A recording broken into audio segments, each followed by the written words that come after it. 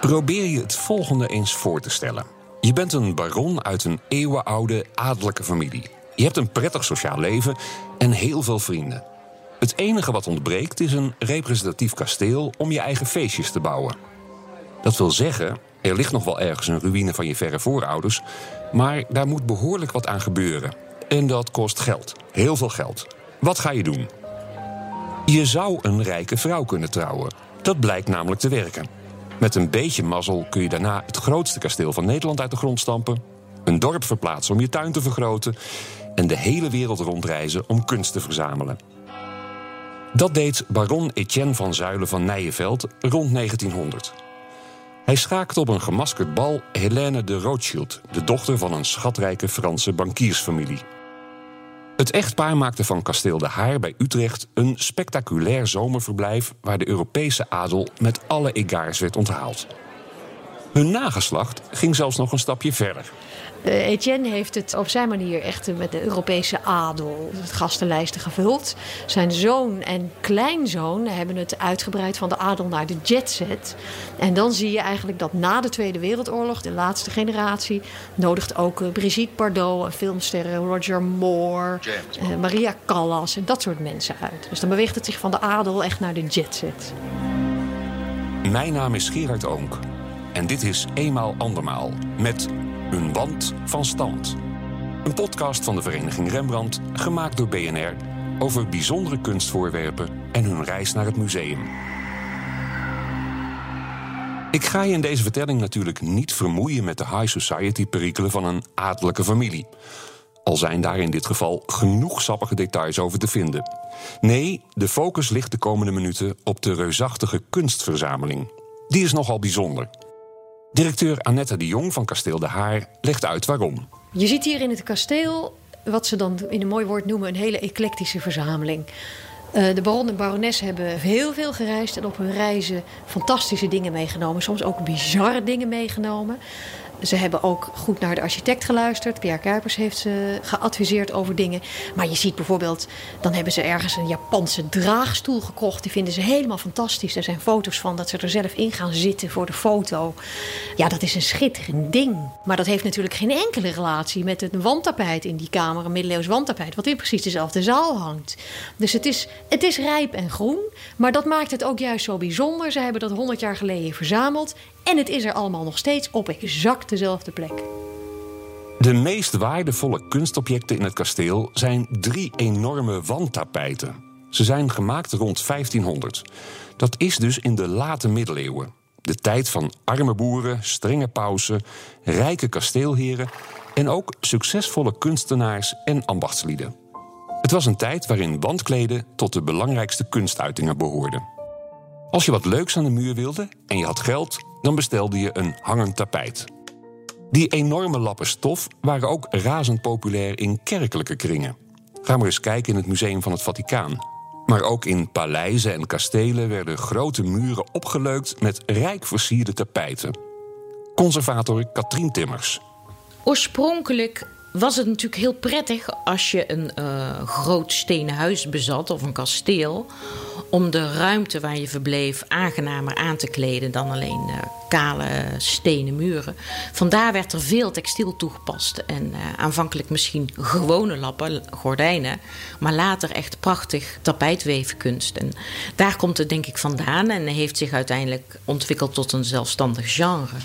Vooral in de zuidelijke Nederlanden zaten gerenommeerde ateliers. De weverij van Pieter van Aalst in Brussel stond heel goed aangeschreven.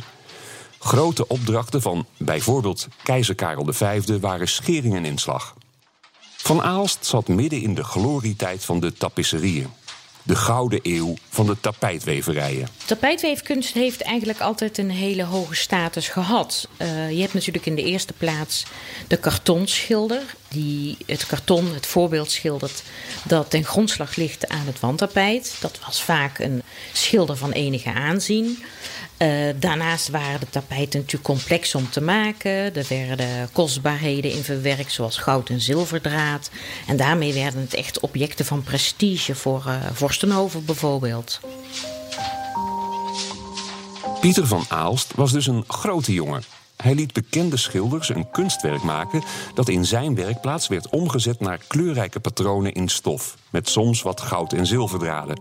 Zijn werk was ook vaak groot. Letterlijk. Ik zal je een beeld schetsen. De gemiddelde Nederlandse woonkamer is tegenwoordig ongeveer 30 vierkante meter groot. En dit verhaal gaat over een wandtapijt van 4 bij 8. Groter dus dan een doorsnee huiskamer.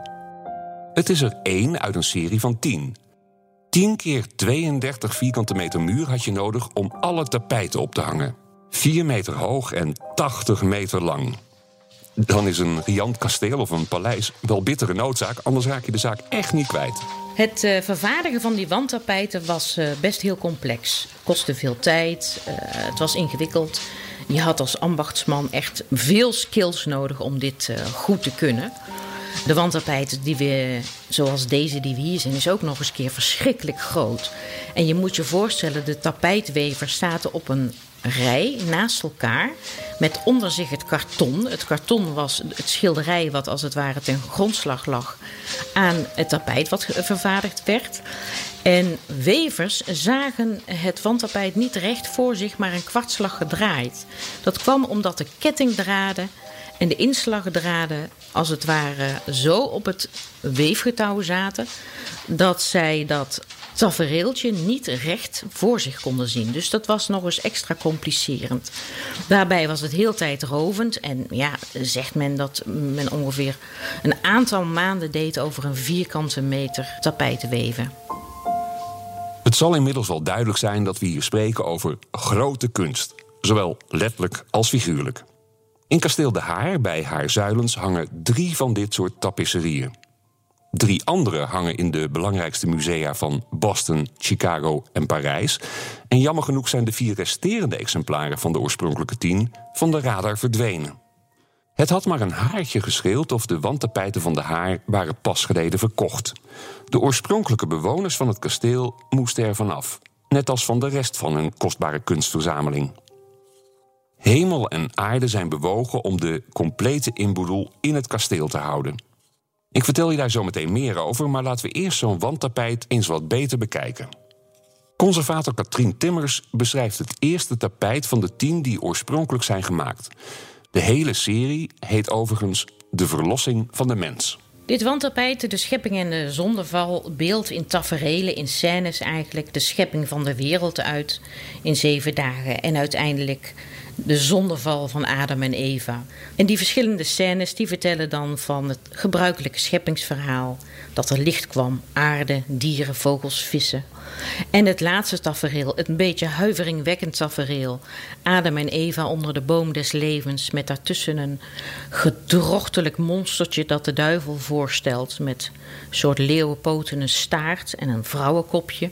En dan uiteindelijk de engel die Adam en Eva uit het paradijs verjaagt. En uiteindelijk moet Christus aan het kruis ons verlossen. En daarover gaat eigenlijk de hele reeks wandtapijten uit deze serie. Heb jij dat ook, dat dan vooral blijft hangen dat de duivel wordt afgebeeld als een lelijk monstertje en niet als een slang? Ik wel. Bovendien maakt Katrien duidelijk dat al die 320 vierkante meters helemaal vol staan met religieuze taferelen. Dat is niet meteen het meest gezellige onderwerp, maar de koper kon zich er blijkbaar wel mee profileren. Hij imponeerde zijn gasten met Genesis in de gang. Tapisserie was een hele hoge vorm van kunst en werd met name gemaakt in opdracht van vorstenhuizen, pausen, noem maar op. En dan is religie wel een heel belangrijk thema. Je zou heel voorzichtig kunnen stellen dat de wandtapijten rond 1500 hoger in aanzien stonden dan schilderijen. In ieder geval waren ze stukken duurder door de enorme productiekosten. De 16e eeuw brengt heel veel goede kunstschilders voort. Denk maar aan Michelangelo, Leonardo da Vinci en Raphaël. Van die laatste is bekend dat hij ook kartons maakte voor de weverij van Pieter van Aalst. Zijn voorstelling Handelingen van de Apostelen behoort zelfs tot de beroemdste kunstwerken ooit gemaakt.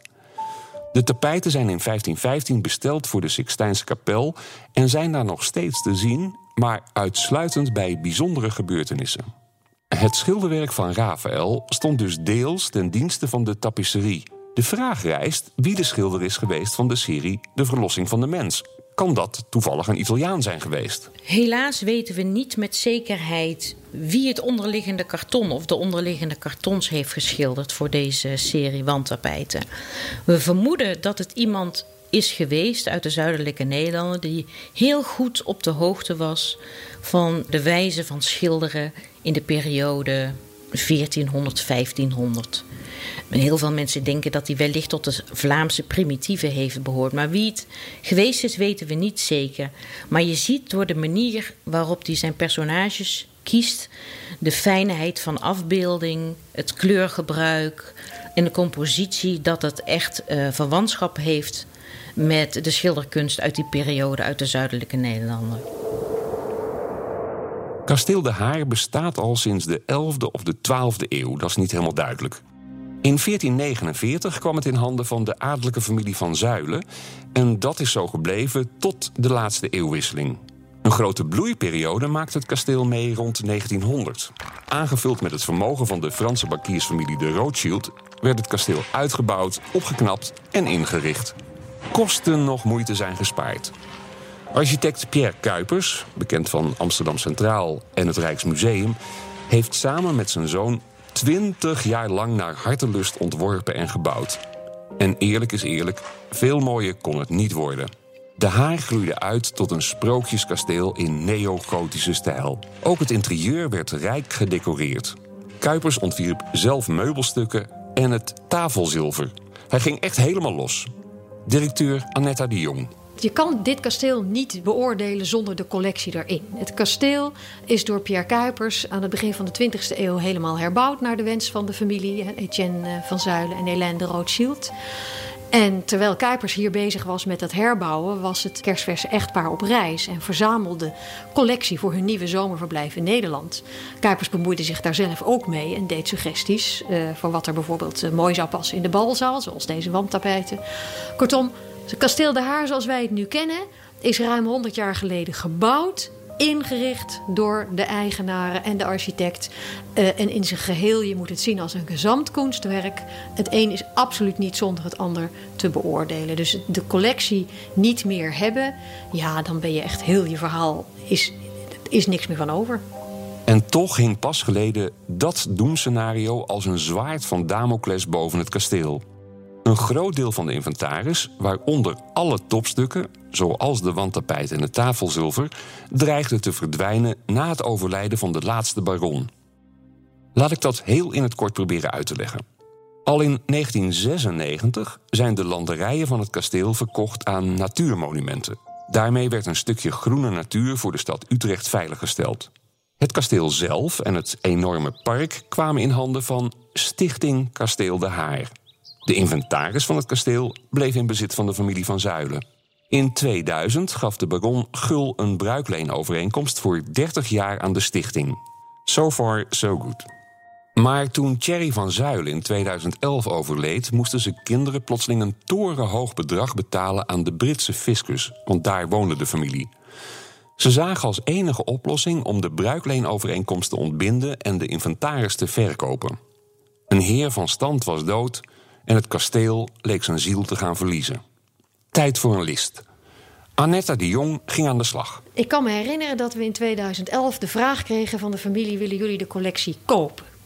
En ik stelde voor aan het stichtingsbestuur van Stichting Kasteel De Haar. De familie stelt ons in staat om het te kopen. Maar het gaat natuurlijk om een enorm bedrag. En in het bestuur waren er inderdaad mensen die direct zeiden van ja, je mag het proberen, maar ja, dat is natuurlijk eigenlijk een onhaalbare kaart. En er zijn momenten geweest dat wij behoorlijk wanhopig waren. En dat was zo'n immens bedrag. En het aantal fondsen in Nederland dat daar dan aan mee wil doen, ja, dat zijn er ook maar een paar die daar echt serieus iets konden betekenen. En zo ging ik van fonds naar fonds. En uiteindelijk deden ze allemaal mee. Nou, de opluchting hier was gigantisch. Want het was geweldig dat het lukte. Ja. Het kasteel met de eclectische kunstverzameling heeft ook deze aanval afgeslagen. De kroniek van een puissant rijke familie krijgt een nieuw hoofdstuk. De dochters van de laatste baron zijn daar blij mee.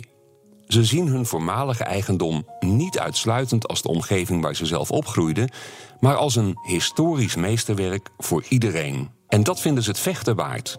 Luister aan het eind van dit verhaal maar eens naar barones Alexandra van Zuylen van Nijenveld van de Haar. Zij vindt dat we heel ver moeten gaan om ook in de toekomst deze prachtige plek te behouden. This place needs to be looked after. You have to give, in fact, a lot of your energy and your life's blood to keep this place alive. Dit was een van de 12 afleveringen van een podcastserie over bijzondere kunstvoorwerpen en hun tocht naar de museumzaal.